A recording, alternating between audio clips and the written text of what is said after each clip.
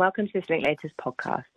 I'm Anna Mitchell, a partner in our antitrust and foreign investment group in London, and this is the fourth episode in our Funds and Financials Investors podcast series, in which we're continuing to explore how key recent developments in the competition and foreign investment world impact on funds, private equity, and financial sponsor clients. Today, I'm here with my London antitrust colleague, Jenny Willis, and we're also joined by two of our other colleagues, Chris Boycott, a partner in our financial sponsor practice, and Nick Peristarakis, a counsel in our Brussels antitrust and foreign investment team. Today, we're discussing the impact of COVID-19 on private equity M&A, with a particular focus on merger control and foreign investment filing requirements, both in the UK and the EU. So Chris, the outbreak of the pandemic disrupted the entire global economy. Looking at the PE market, what have been the implications on PE deals this year? Hi, Anna. I think private equity was certainly not spared the disruption of the early days of the pandemic. Indeed, a lot of deal making was put on hold in the initial months following March 2020, and sponsors were actually spending time with their portfolios managing the impact of COVID-19 as best they could. However, deal activity has rebounded really strongly since then. So second half of 2020 and indeed for the first half of this year has been incredibly busy. The reasons for that are many, but include actually a lot of new opportunities presented by the post-pandemic economic landscape. We've also seen a huge amount of fiscal and monetary stimulus from governments around Europe and indeed around the world. When you add to that the continued availability to sponsors of affordable debt financing and the pressure to deploy around 300 billion euros of dry powder in the European private equity space, all of that adds up to significant pressure to continue to do deals on a regular basis. And do you think this trend in, the continued trend of PE deals is going to continue for 2021, despite the increased uncertainty around COVID-19? Absolutely. I mean, we've seen the first half of 2021 that has absolutely continued and in many respects actually accelerated. And there is no sign at the moment of any slowdown. Investors are expected to continue to pursue acquisition targets that have either shown resilience through the pandemic or who have indeed managed to prosper and grow revenues and profitability over the last 12 months. In particular, I'd highlight the financial services, healthcare and TMT sectors, which are very strong at the moment. And you add to that particular crisis resilient targets. So, for example, the waste management and cybersecurity space is where we're seeing a lot of activity. The other thing that we're seeing is sponsors looking for new structures and new routes to provide liquidity to businesses, other than through traditional buyout opportunities. Some of that is to help those businesses recover from the challenges they've faced through COVID, but also actually to allow the relative winners in those spaces to capitalise on growth and consolidation opportunities.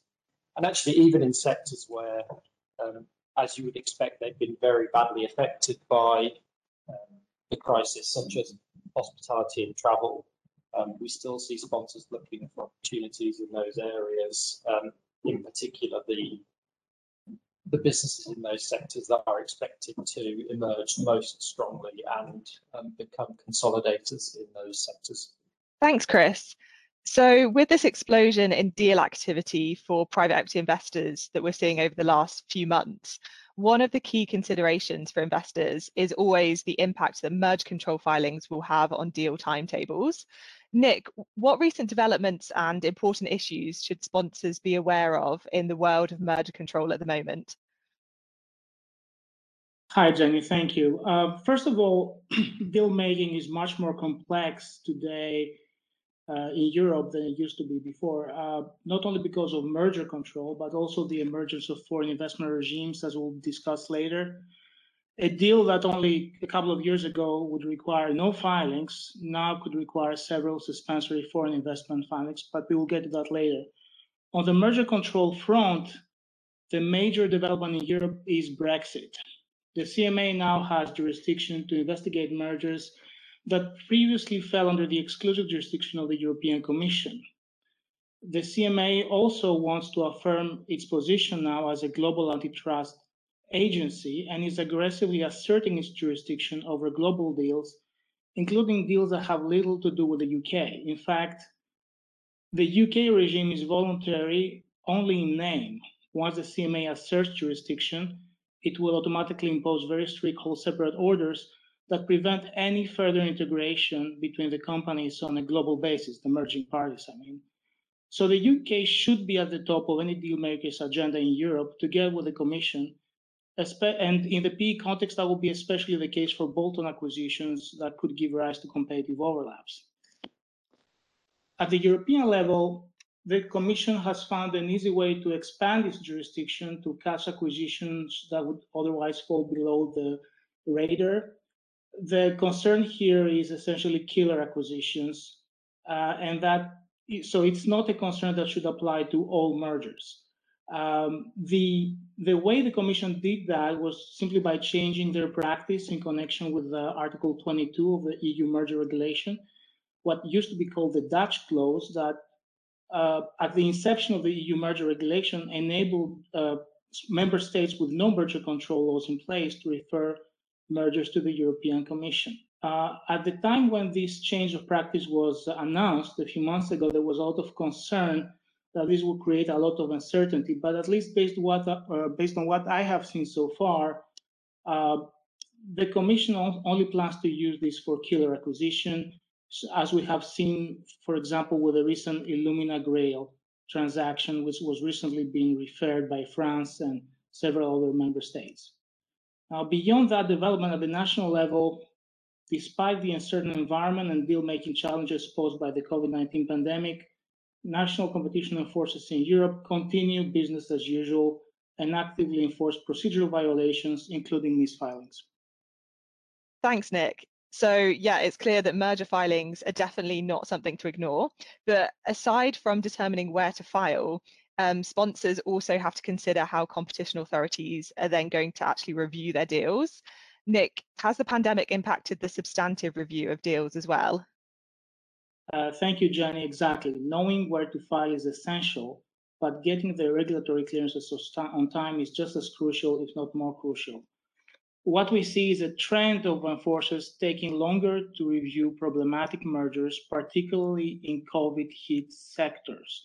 But the pandemic didn't have any material impact on more simple deals or even more complex deals, but that are not in COVID-hit sectors. For example, several deals have been delayed or even fell apart in COVID-hit sectors. Examples include LVMH Tiffany, EssilorLuxottica, which took much longer to clear, Boeing Embraer and Air Canada Transat, which fell apart.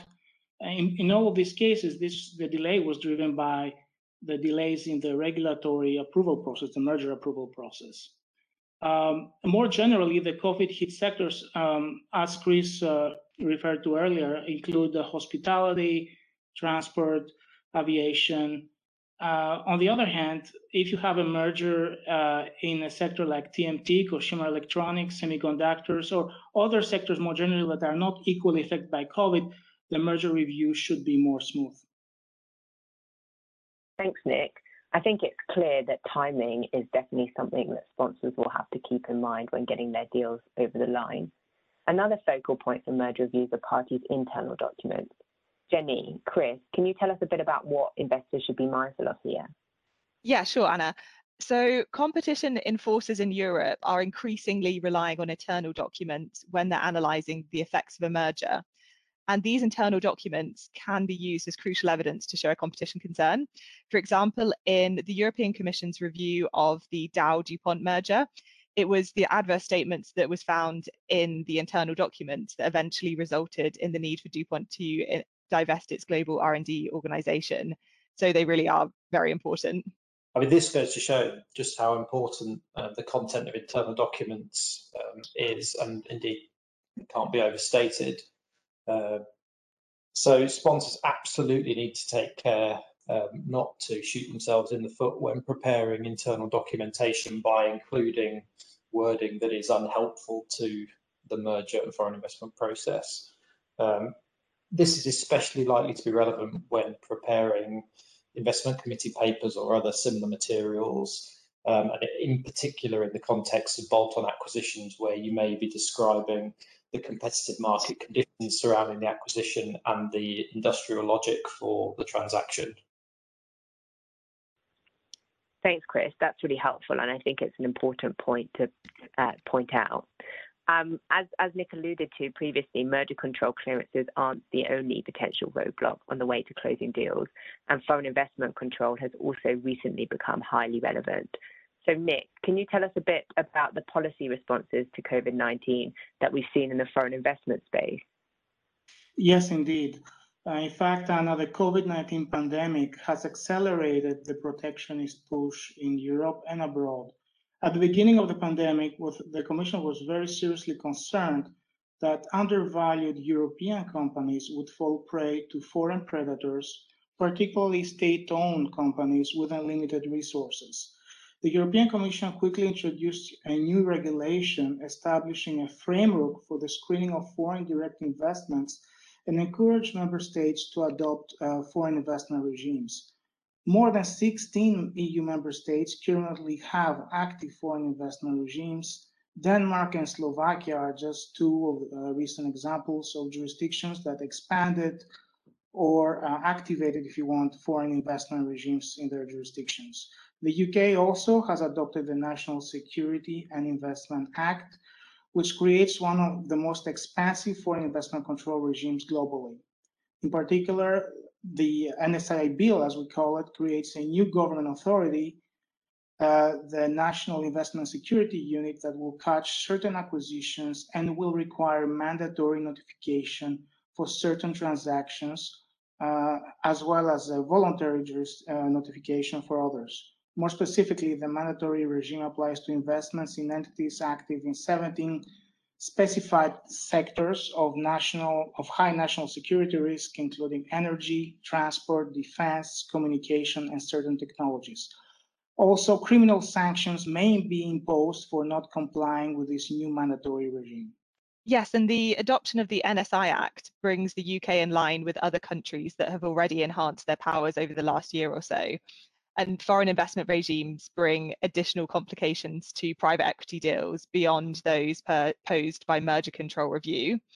Nick, what types of issues should private equity investors be aware of in terms of the foreign investment review that they might face?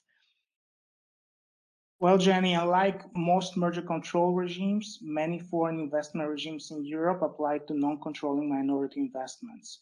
Even acquisitions of voting rights as little as 10% can trigger a filing requirement in some of the jurisdictions. In addition, most foreign investment regimes in Europe apply opaque substantive tests focusing on public interest tests. This makes foreign investment reviews typically less predictable than merger control reviews in terms of the outcome and timing. In addition, companies are often required to comply with onerous information requests as part of the foreign investment filing, which typically requires a disclosure of detailed information on the ownership structure of the acquiring entities, their other investments and financing arrangements, even when the investors are only acquiring a small minority stake in the target. The establishment of the EU enhanced cooperation mechanism between the European Commission and member states increases the complexity of the review, as under this mechanism, all regulators are now being made aware of the deals notified in other member states in the EU. Thanks, Nick.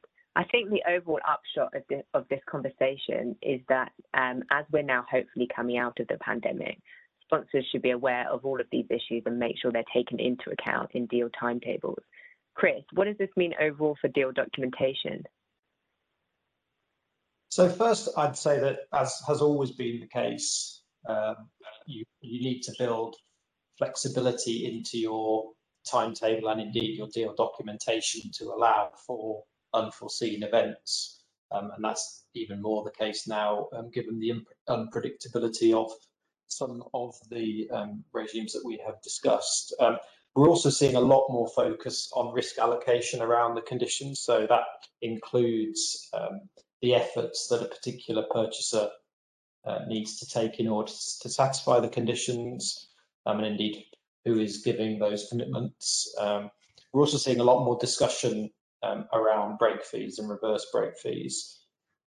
I think the other thing that is important to recognise is that with the longer review periods, it also creates an additional opportunity for buyer's remorse and therefore other conditionality around a deal, even if it is not related to merger control or foreign investment, is receiving additional scrutiny, and certainty of deliverability of deals continues to be a very important competitive dynamic. Finally, I'd say that longer review periods and therefore longer gap periods place additional pressure on the pre-closing gap controls that people will be familiar with.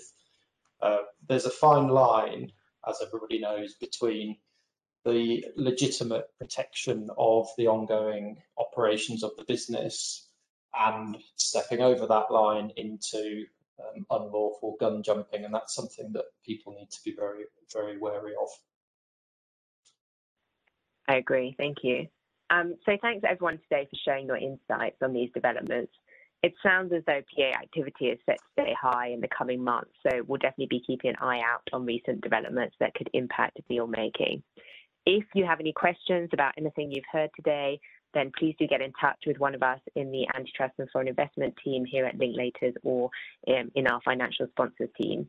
And until next time, thank you very much for listening, and goodbye.